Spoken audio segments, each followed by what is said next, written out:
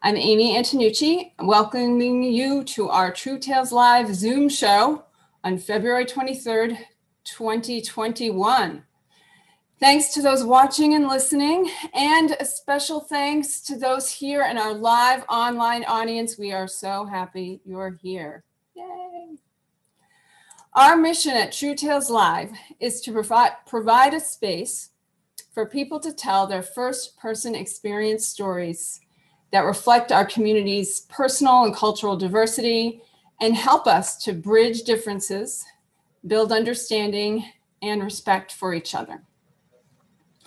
We are so happy to be here with you, even on Zoom. And I want to share some suggestions for making the most of our online format. Since we believe storytelling to be an exchange between tellers and listeners, here is how you can help us keep that alive. So if you keep your video on, which we would love when you do, you can have big physical reactions in order to connect with the rest of the audience and the tellers. We're going to try that now, okay? So everyone get ready, and I want you to cheer Tina on.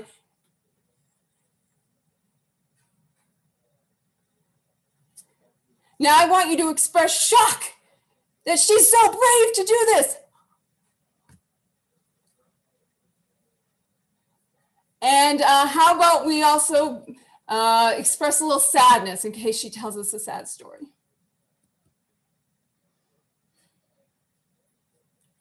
Well done. I am thrilled. You're all awesome. All right. The other thing that I'm going to offer to you all is to use the chat box. We save that and share it with the tellers later. So any of your feedback, and people usually say very nice things that the tellers appreciate later. You can also put in questions, and we'll run some of those by Tina at the end. So tonight's show is the first of what we expect to be a recurring show now and then called the Featured Teller, in which we have just one teller with a number of stories. Tina Charpentier is kicking off this new format with Desert Tales of Stress and Boredom. Yay, Tina! And MC Pat Spalding is going to tell us more about that. Join me in welcoming Pat. Hi there. Thanks very much. Good to be here. I'm pleased to introduce Tina Charpentier of Dover, New Hampshire, who grew up on a small family farm in Kittery, Maine. She joined the Air National Guard in 1982 and served 21 years and 21 days. Like most of us now here in 2021, Tina keeps busy during the extra time she has because of this pandemic, going for walks, working on projects around the house and yard, eating and drinking a bit too much like all of us. And always also attending virtual trivia, Zoom visits, watching TV. She often shares stories from her military travels, but in recognition of our current COVID-related struggles, limitations, uncertainty, boredom, anxiety, and stress, Tina has chosen stories from her 1992 deployment to Saudi Arabia, where all of these emotions we're experiencing right now were taken to a whole nother level. So let me introduce Tina Charpentier to share with you her desert tales of stress and boredom, starting with her first story, The Stress Button. Come on over, Tina. Thanks, Pat. Yeah, so it's 1992, and I'm in the Air Force station at Riyadh, Saudi Arabia for the Persian Gulf War. I was in charge of communications maintenance and job control, as well as a member of the radio maintenance shop. Our overall day-to-day situation was, well, boring. I mean, we kept busy with work mostly, but even that could be boring. We kind of had boredom down to a science, but still it was wartime. And stressful for sure. We had a 24-hour operation going on there. And but before all this great technology was available and everything, we used plexiglass and whiteboards to kind of organize our schedules and keep track of lists of installs and progress and track the maintenance and repair jobs going on and supplies and stuff like that. And it all had to do with communication systems, like radios, satellite, microwave, and telephones. And the telephone system we had provided service for on base and off base, but we only had 4 lines for the whole unit to use to get off base and out into the world. They were some busy lines. Remember, again, this is all before cell phones and internet and video communications. We had 4 lines to do all our business outside of Riyadh base. Well, one day we received word that General Nelson was going to pay us a visit. He was a big shot in charge of the Central Command of the Middle East. I mean, you might have even seen him on TV back then. He was a real big deal. And everything became about that, I mean, it helped with the boredom a little, gave us something different to focus on besides work. But our job control work area was small. It was just an office because most of our work was done out, where people were using the communications equipment and what have you.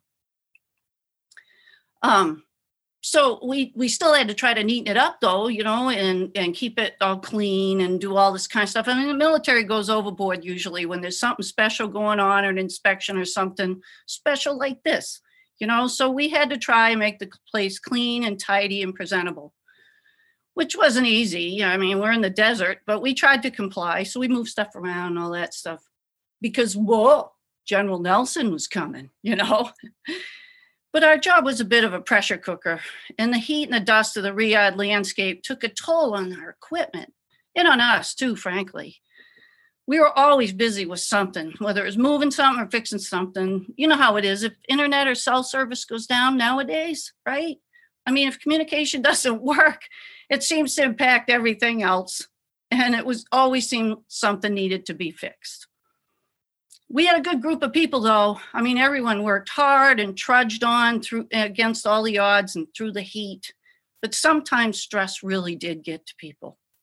So we had a little red origami button that was taped to the job control board. You could even push it. I mean, we called it the stress button. I have no idea who made it. It was someone before our time, but it was legendary. It was just this little 1/2-inch piece of cardboard pasted onto a 1/4-inch accordion thing made of paper, origami. So it stuck right out of the board, like a jack-in-the-box. And over time, people had colored it red and even drew lightning bolts around it on the plexiglass and what have you. And it was actually pushed quite often and even seemed to make people feel better. For example, those 4 phone lines I mentioned earlier, they were a big deal. And we allowed people to use them to make morale calls home. Because again, we didn't have any of these cool communications capabilities we have now. But we limited the personal use of those lines to only the wee hours in the morning, when business was a bit quieter. And thankfully, the pace of work did slow down in the night. But it was cooler at night, so a lot of people worked. And with the time difference, there was still always something to do. But if somebody wasn't already at work, they would have to get a ride from where we lived at Ascon Village, which was about a 45-minute drive to Riyadh Air Base. It's not an easy feat. There weren't very many vehicles, and at dark 30, most people just really couldn't do that. But one day we had this Army officer come into job control at 8 o'clock in the morning, demanding to be able to use the phone to call home. And one poor sergeant was taking the brunt of his abuse when I walked in. The officer was totally berating her. I said, "Excuse me, is there a problem here?" "This sergeant won't let me make a call," he says.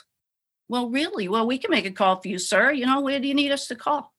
He said, "No, I need to be able to make the call. It's personal." "Oh, I'm sorry." I said, "We can't place morale calls during business hours, but you could come back in the morning, between 2 and 4, and that'd be great."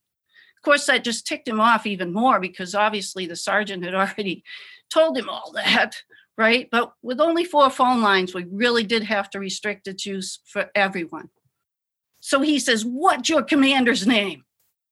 I said, "Captain Zerwinski. I can take you to his office if you want." But instead, he stormed out, and we never heard another thing from him. Well, the sergeant turned around and hit the stress button, right? I said, I'm going to do that too. And I hit it. I mean, I do have to admit, though it wasn't real, it really did get some satisfaction from it, you know. So General Nelson was due in Riyadh the next day. Our place was neat and orderly for the most part. I mean, the best we could do being in the desert. But the guys wanted to know, you know, should we take down our personal stuff? You know, people had pictures up, we had cartoons on the bulletin board and the stress button, things like that. Well, I thought about it. I mean, did you ever watch MASH?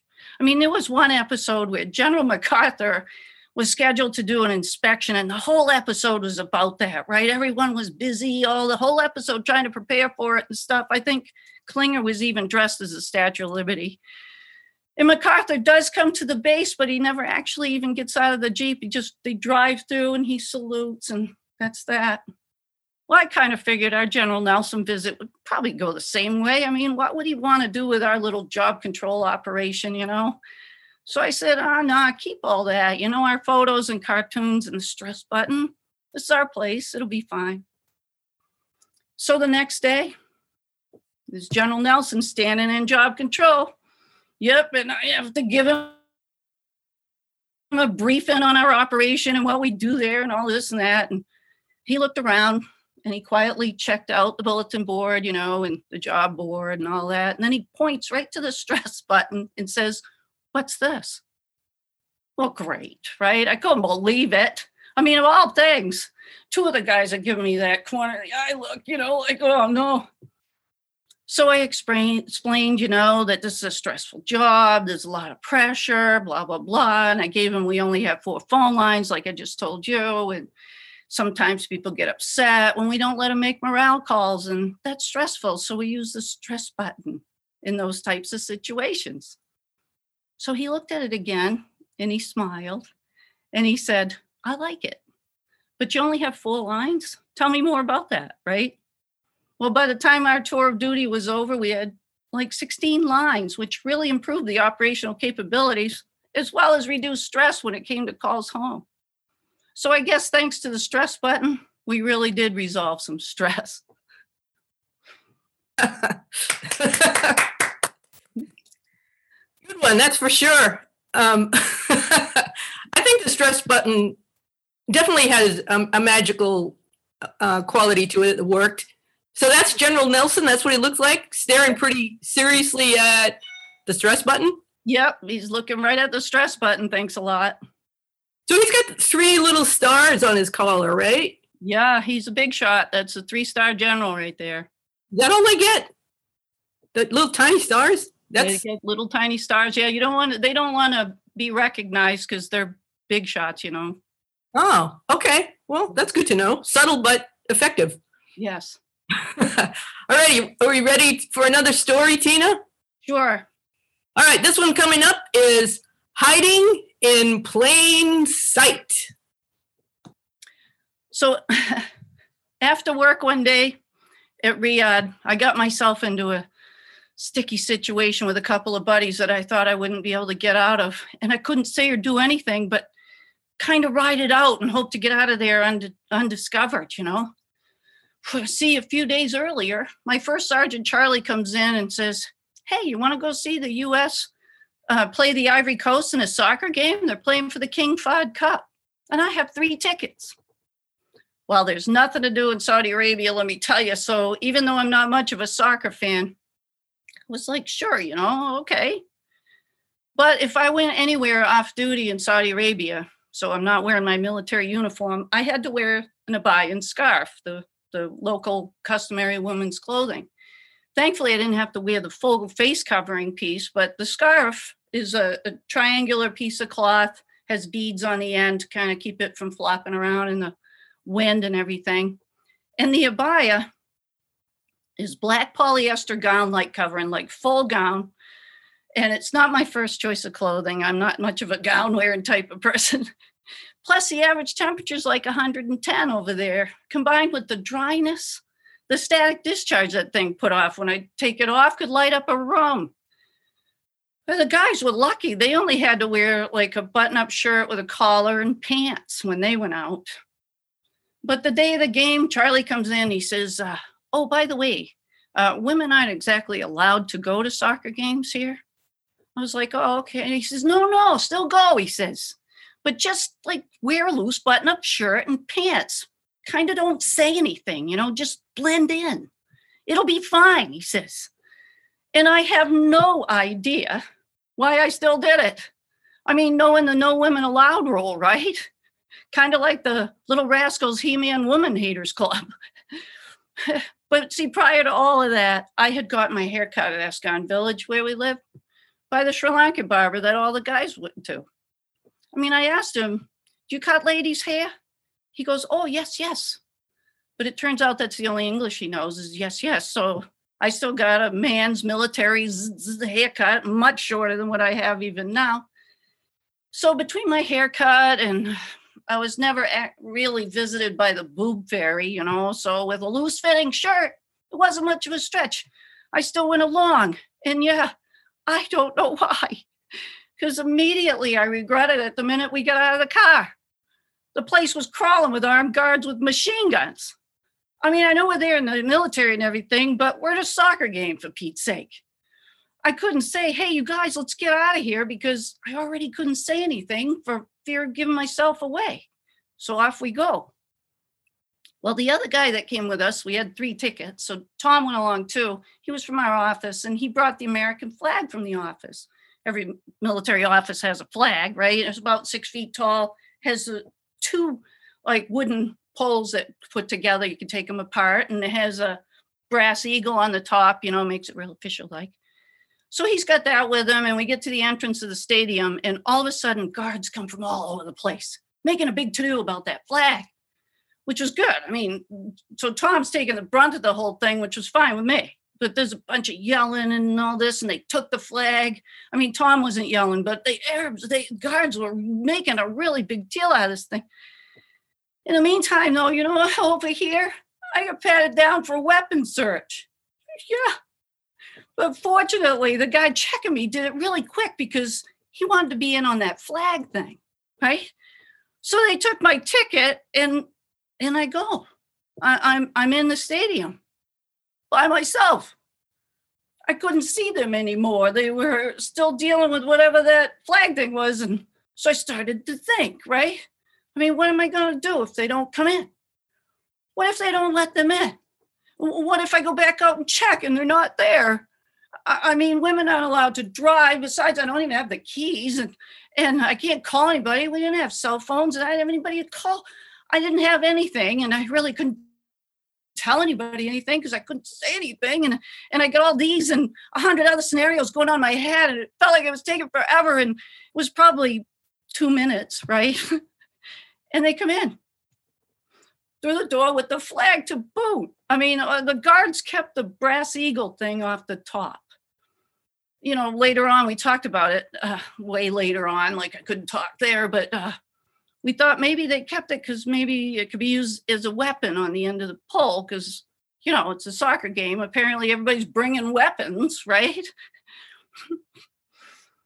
So we got to go to our seats, and it's a big stadium, like the Patriots play in. So we got to go up and go through another door. And of course it's a checkpoint, and they got to check out the flag, with their weapons and everything. And then we go up to another door, and then they are with their machine guns checking the flag, thankfully. So I go by undetected, Finally, we get through and we get to go down to our seats, and we had awesome seats. I mean, we were like 10 rows behind where the team sits. And like I said, I'm not much of a soccer fan. So it's like a dugout. It's a dugout area, right? For soccer. And then there was a chain link fence around that, and easily a dozen guards there staring at us like 10 rows away with their machine guns looking at us. So I get to watch a whole game with this, right? At a soccer game, remind you.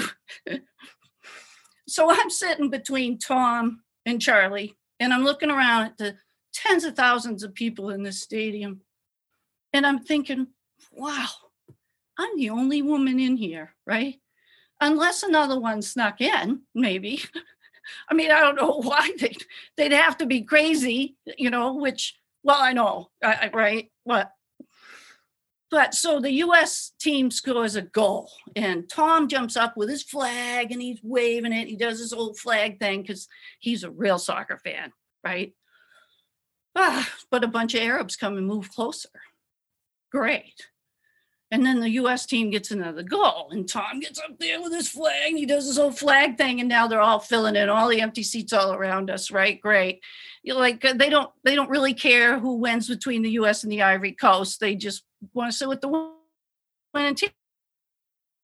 I don't blame them, right? So there they are. And now they even want to wave the American flag.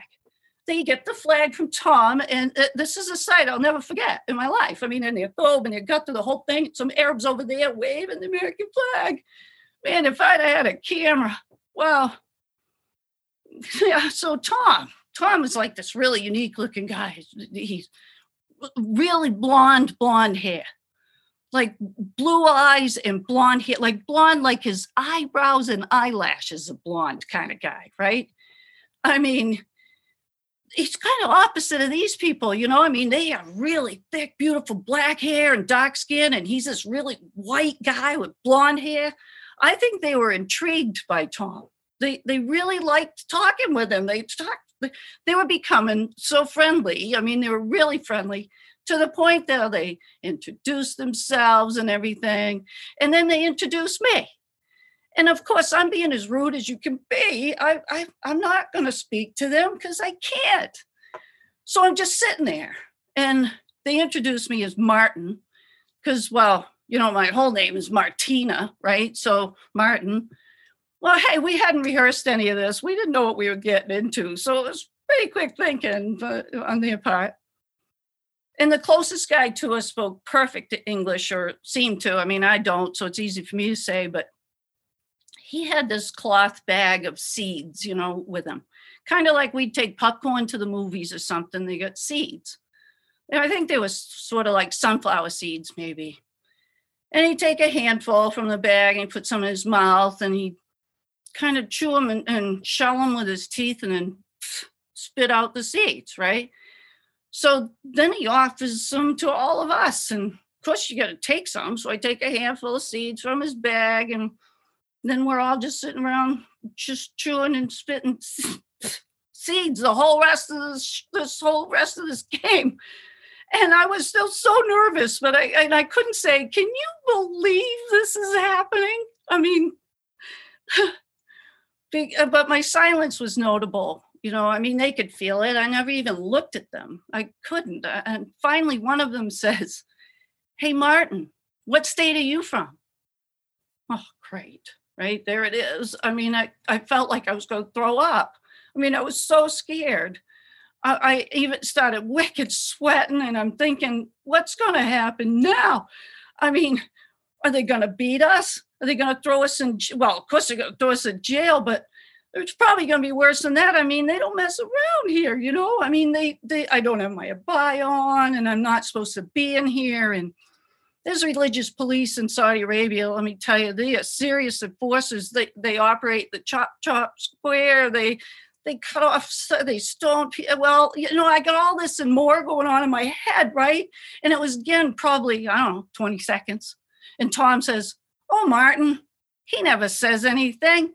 He just goes along with us. He's from up in Maine. They're like that there." Well, they left me alone after that, thankfully. And they couldn't see my heart pounding out of my loose-fitting shirt. Well, you know, there were a lot of restrictions on women over there. I mean, the obvious ones, like that I couldn't drive and I had to wear the clothes and all that. I mean, it's so different. It's very different. It was tough. It was hard sometimes. But the soccer thing, they actually do let them go to games now. As of 2018, I looked it up. They have their own entrance. It's all female staff, and they're completely enclosed and no contact with adult males and on and on. But still, you know, progress, I guess, a little bit. Right. So you can imagine probably that I wasn't exactly enjoying the game. I mean, it was very stressful. And in this huge stadium like that, I got to tell you, when that game, as soon as that game was over, I practically ran all the way back up the stairs, all through all that to the vehicle. I couldn't stand it. I was so exhausted from being so much tension. Wow. But I do wish I was a better fan, though, because apparently this U.S. team was a really big deal in the soccer world. So they even invited us to a private dinner they had the next night at the hotel they were staying at. The three of us got to go. And yes, I wore my Abayan scarf to get to the hotel. But once we were inside their private dining room, I could take it off and be a normal person. Not that Arab women aren't normal people, but I'm not a normal person in a gown, you know, and they were really awesome guys. I wish I'd have been a better fan. They gave me a team photo. Each one of them autographed it for me. They really appreciated the fact that I risked my life hiding in plain sight to see their game. That was great, Tina. I'm nervous just for you. Listening to that story, that got my heart all palpitating too. I love it that you still have the soccer ticket as a memento from all those years ago. Yep. I kept the soccer ticket. I'm sorry I don't have the photo of the team, but I do have the ticket. I had put that in a scrap album. Yeah.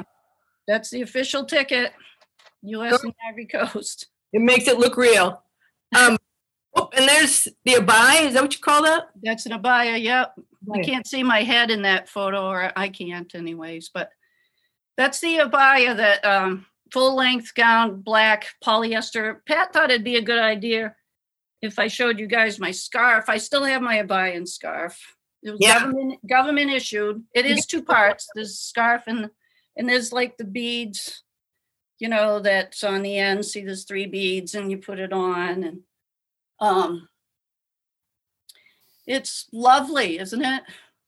Yeah, and these keep it from flapping around in the wind. it definitely changes your image. Yeah. And then you put that whole thing on. It's hot. Yeah. I can feel it. But that's what they do, and that's what I had to do. But I didn't that day. See, did you hear the static? I don't know if you guys could hear that. I can imagine it, but I didn't hear it. Yeah, my hair standing right up. Well, it looks a little bit more normal, back to the Tina that we know and recognize. So now that the real Tina is back with us, how about another story? This one is titled Better Than Doing Nothing. So we did a lot of work all the time, thankfully. It was stressful, but it did keep us busy and out of trouble most of the time.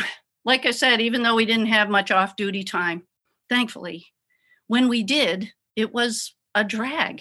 I mean, boredom really was an issue. It was a concern even, and everybody just wanted to go home.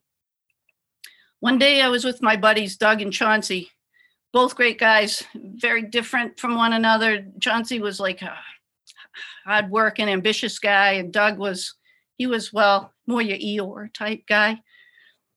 You know, this one day we found a sheet of plywood just leaning against a dumpster right there in Escon Village where we lived. Let's get it, I said. What for? Doug says, because, you know, he kind of liked being sedentary and bored.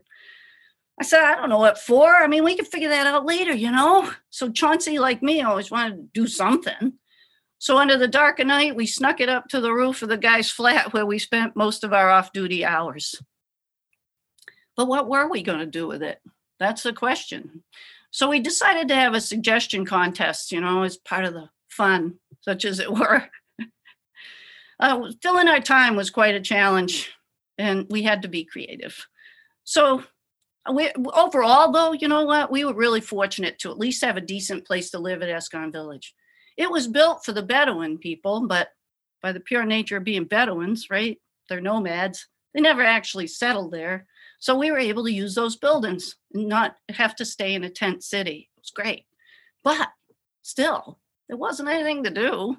Might as well be working. I mean, there were no movies or anything or anywhere to go. Although one time we had a road trip to King Claude Military City, which was like this boring 6-hour drive north through pretty much flat, boring desert lands. So we came up like with our own road bingo game, you know, to pass the time.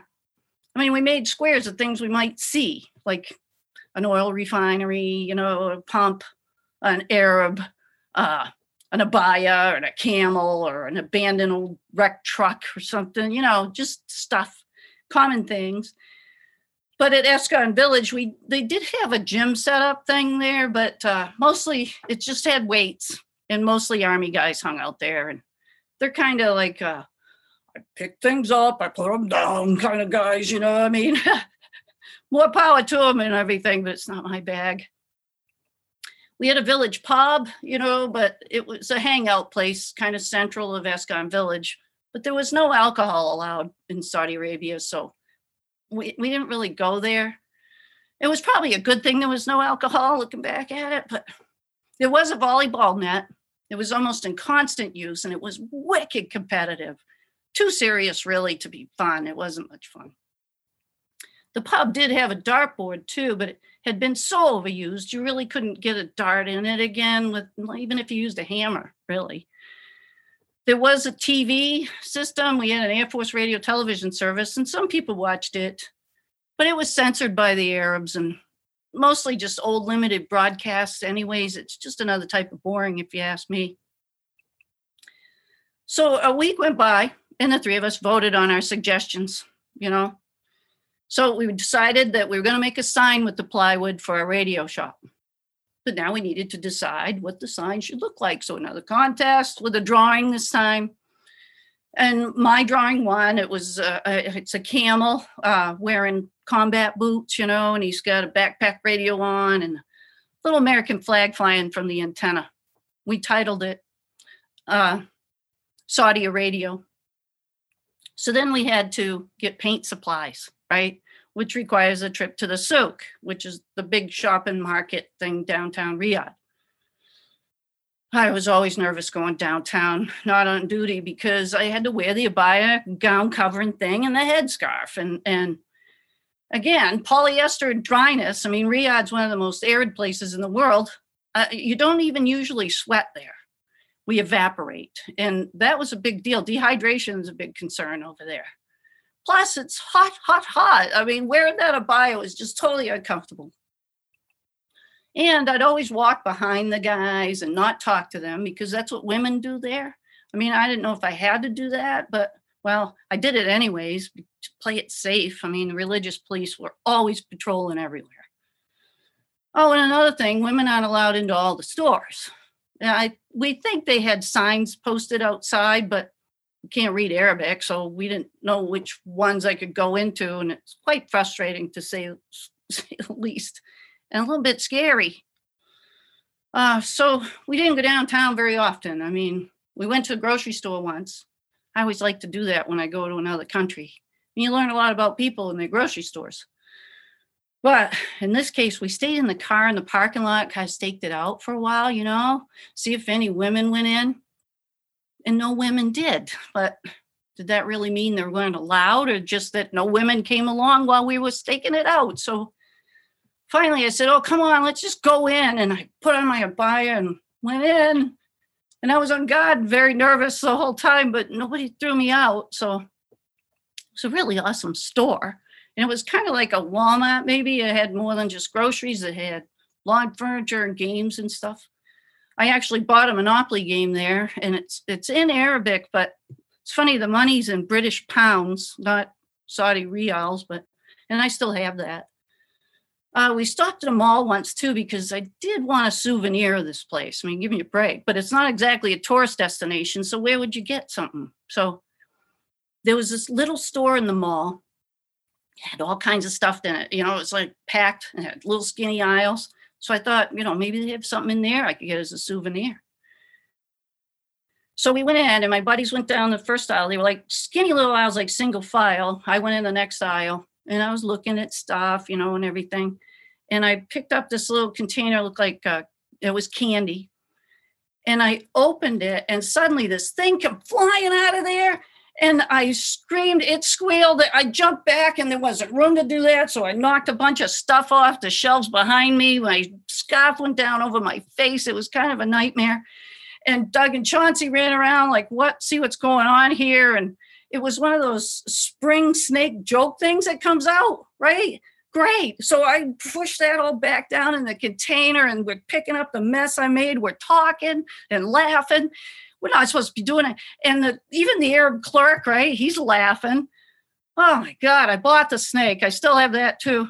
And we had to get the heck out of there. I mean, I don't know. So we ran across the street to get back to the vehicle, and I nearly did a face plant on the sidewalk because, again, I don't wear a gown. I forgot you're supposed to, pick it up a little bit before you step up. So I stepped on it and just, look, I told the guys, you go shopping for the paint. Okay. I really don't need to do that. But they were like, no, it's a group project, So next time we had time, we went to town. So the guys went into the first store first, and I went in behind them. And the Arab guy sees them. He comes over to greet them, and then he sees me, and he goes to the door and he holds it. He does a bunch of yelling in Arabic and everything to the guys, because they only speak to the guys, and for me to leave. So we all left. I mean, and this happened 2 more times. I finally told the guys, you know what? This is my last try. I mean, this is ridiculous. It's frustrating. It's quite scary. It's humiliating, and it's making me angry. I mean, maybe paint's a guy thing here. I don't know.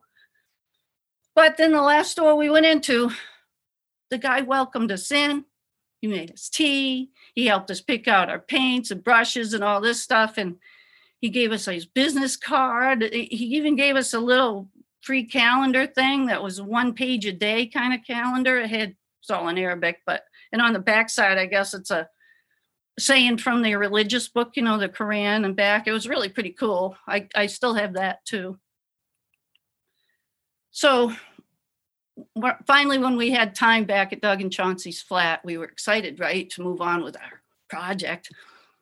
So we actually brought the plywood down from the roof, though, because it was just too hot up there to paint. And we all took turns painting the whole background, and then we had to wait before we could transfer the drawing onto the board. And the guys' roommates came in and saw us all sitting there around the plywood. Said, "What are you doing?" Well, we all looked at each other, right? I said, well, I guess it has come to this. We're watching paint dry. Oh, yeah. It couldn't have had a better line to end on.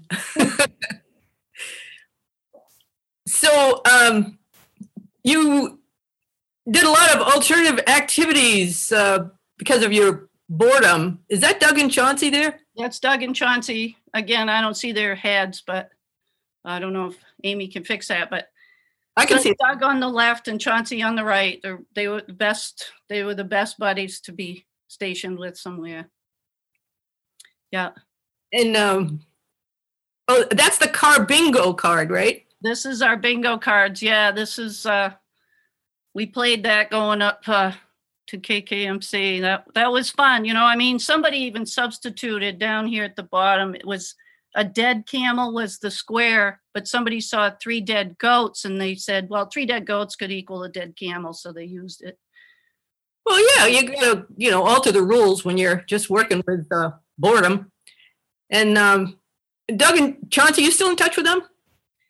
Not really. I did find Chauncey, and we had conversations and stuff. That's how the military is. We lose track of each other. Neither one of us have been able to find Doug. I would love to get together with them someday. I mean, we're going on 30 years ago at this point, right? So yeah, you need a reunion. Yeah. Where we can drink beer. Yeah. Unlike this place where I guess you couldn't. Yeah, this is the pub. They did have near beer there, but it's only near beer. And there's the volleyball net off to the side. So that's the pub, the village pub. Didn't spend a lot of time there, let me tell you. Yeah. Oh, the Monopoly game. That was one way to really. Monopoly game, yeah. And it is made in England for the Arabs, I guess, so that must be why it's in pounds. That's my snake. Oh, another souvenir. That's my souvenir. Definitely a keeper.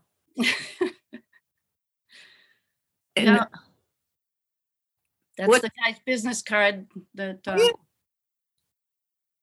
Nice. Boy, you do keep track of your souvenirs, Tina. Well, these little things, I had them all in a photo album at one time. This thing I don't, though. That's the calendar. I really couldn't tell you what all that means. You don't have April 14th anymore.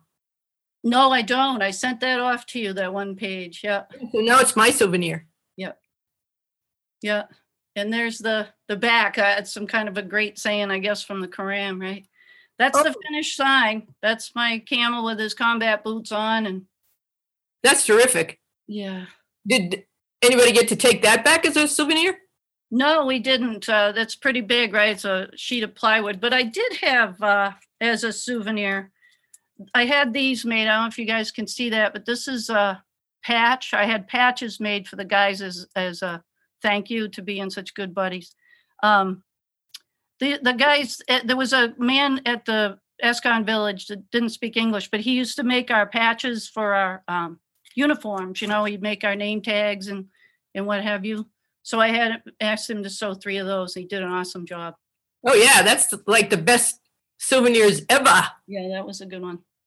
Well, I think it's time to move on to our final story. And this one is titled The Egg. Okay, well, it's still 1992, and I was riding with Doug and Chauncey to El Karj when we saw some camels off in the desert, you know, so we pulled over to check them out and see if they were friendly. So I walked slowly towards them, but they kept their distance. It's okay. That's where I found the egg. It was this brown. It was about the size of a ping pong ball. We decided to keep it and see what might hatch, you know. Did you ever do that? Keep a cocoon or something? I've always done that. I'm especially amazed with insect things. Growing up on the farm, we learned enough about bugs over the years. They basically got me through school. I mean, I wrote term papers. I did speeches on them, science projects, you name it. But even to this day, I'm kind of partial to the monarch butterfly, you know. I mean, it looks like a madman mows our lawn out there because we go around the milkweed and everything. But sometimes I even collect the caterpillars and take them in the house and give them a chance. And man, I'm totally humbled when one of those beauties hatches and I can release it off my finger. Wow, they're amazing. But don't think for a minute I like all bugs, though. I mean, give me a break. There's mosquitoes and black flies and ticks. When I get a tick on me, I get what I call it tick willies for days. I get like, what is that right there? Oh, and it's probably just a hair or something, you know. But then there are lightning bugs too, right? They're just so amazing. The diversity is great. You could write papers all day if you need to.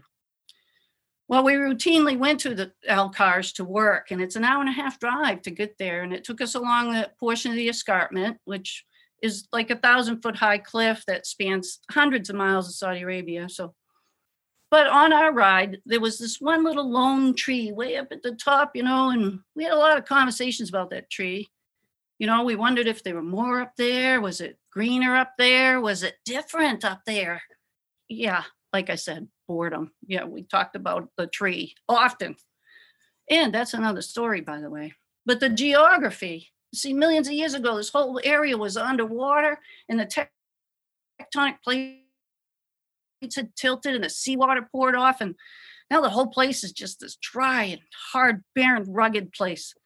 Riyadh is almost in the center of the country, and it's more than a 4-hour drive in any direction to any salt water. Yet we had fossilized shells and coral and shark's teeth and stuff like that kicking around even in a parking lot. I mean, it was awesome. And ancient volcanic evidence is everywhere too. Like large black lava fields sprawl out there. Like they look like old abandoned parking lots that had dust blown over them, you know. I have to say the geography was very interesting. I don't recommend going to see it though, because like I said, it's not exactly a tourist destination. And in 1992, it was a war zone and not very welcoming. In fact, it was unwelcoming to women. But we went on to El Karj that day, and we were supposed to move an antenna from a building where they no longer needed it to a tent where they needed one. And the antenna mast was pretty tall. It was made up of 4-foot metal tubes, you know, sort of like a table umbrella might use. But on a cement roof, there was really no way to anchor that thing. So it had been put in an old ammo box filled with sandbags all around it, kind of hold it there. And it had 4 support wires that were also anchored down with sandbags. Well, my buddies Doug and Chauncey, like I said, Chauncey, he was just smart, brave, daring guy. And Doug, well, Doug was smart too and funny, but he was just waiting for his enlistment to be over. I mean, he'd had it with the military. First of all, I mean, he was not an outdoorsy type. He didn't like bugs or creepy crawly things, and he didn't like heights. And we're radio maintenance techs. I mean, we run into pretty much all of this at our job. I mean, I can understand his squeamishness a little bit, though. I mean, they have spiders over there, big as your hand, creepy things. Security team caught one of those once and kept it. They called him Fred. It was really creepy. So anyways, I moved one of the sandbags, and some lizards ran out and over to the pile near the mast. When I moved another one, some lizards ran out over to the pile that Doug was working on. So I said, hey, Doug, look out, there's some lizards in that pile. And he had just stood up, right? And he had the sandbag in each hand. He says, what? And there was a lizard right here on his sandbag. And I said, there's a lizard right there. And he had just seen it, and he was just eye to eye with it. It was like an E.T. moment, I mean, he screamed. I swear the lizard screamed. He threw the whole thing. The lizard's flying. The sandbags are flying. It only happens to Doug. I swear, poor guy. Well, so then we had to install this thing into a tent, that had been there quite a while, and it had sandbags holding the flaps of the tent down. And we had to put an antenna wire up under there. Now, we flipped a coin for who's going to do that, because that's just creepy crawler heaven, you know what I mean? But Chauncey ended up doing it, and it turned out to be easy. I mean, there was nothing there, of course, because he'd have been all brave about it, right? But after we finished our work and returned to Ascon Village, we went up to the roof of the guy's flat. And that really was our hangout when we had hours, We had a little cabana set up there, kind of. We had camouflage netting set up for shade and some spare announcement speakers like you might see on a MASH episode, right? And we hooked those up to an old stereo someone had abandoned, and we strung some Christmas lights around, and all things considered, it was not a bad hangout spot, because boredom really was a challenge. Even though work was tough, we stayed busy and everything, but when we weren't working, there wasn't anything to do. But now we had the egg, and we put our egg in a jar, and we poked holes in the top of it. And I did that when I was a kid too, but one morning there were hundreds of tiny little praying mantises in the house. My mother wasn't pleased. They'd fit up through the holes I poked. So with the new project here, I wasn't taking any chances. We're going to keep the egg in the jar with the holes in the cover on the roof, right? Because, it could be similar. It could be an insect cocoon, or it could be a spider's egg, or lizard, or a snake, or a bird for that matter. I don't know. It was 1992, all pre-internet. We couldn't look it up.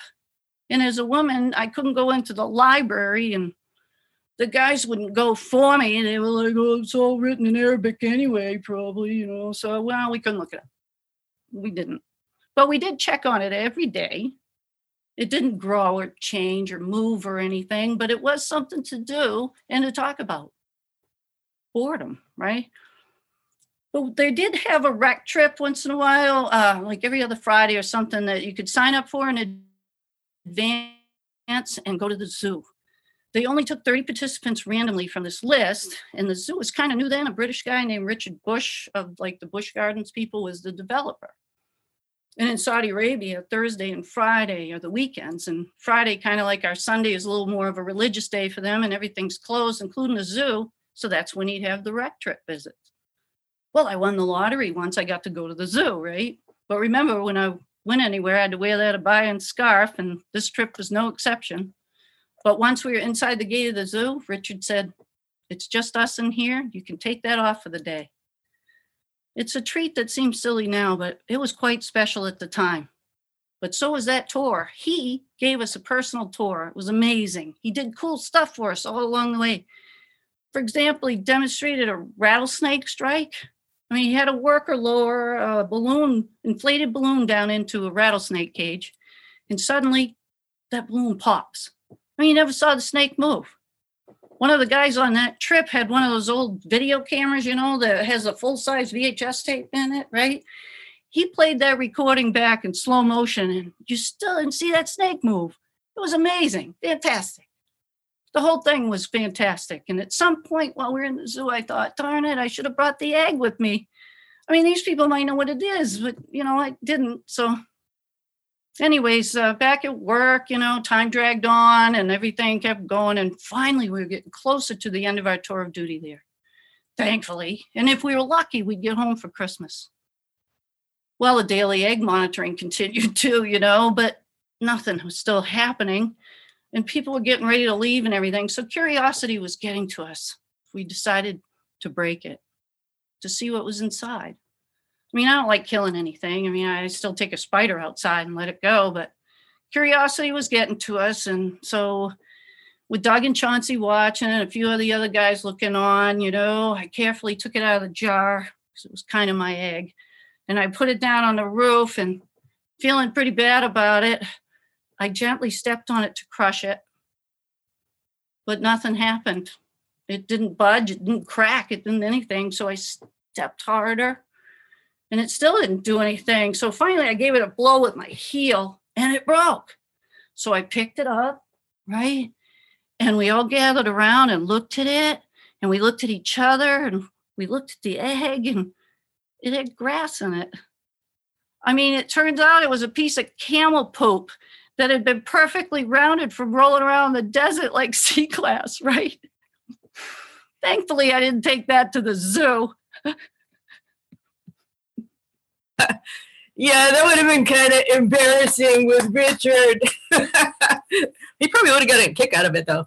We sure did. Great story, Tina. Oh, so here's my pictures. That's the escarpment, or a picture of part of the escarpment on the way to the El-Kaj. And that's the tree. Yeah, we probably ought to roll through like quick. I said, that could be that's another story. Is the tree. Oh. Okay, so this is where I found the egg. Right. This is there's a camel off to the left, and there's a picture of me on the right hand side here collecting the egg from there. So that looks like real desert to me. That's real desert. Yeah. There's a camel with a stop sign in the middle of the desert. I don't know why, A real camel. So that's Doug on the left, and me and Chauncey at El-Kaj. Yeah. Nice shot. You guys look like good buddies. That's Richard. I can't see his face. I don't know if everybody else is having that trouble, but it's pushed off to the top. Well, this is Richard. Yeah, this is Richard. Looks like a nice guy. And then that's the three of us still at El-Kaj. There's not much there. But. Oh, and it's time to say goodbye to them. And now I guess it's time to leave the hot, dry desert of Saudi Arabia to return to a colder, wetter climate that's local, where we face the challenges, struggles, stresses, and boredom of our own lives right here at home. Yeah. So thanks, Tina, for your great stories.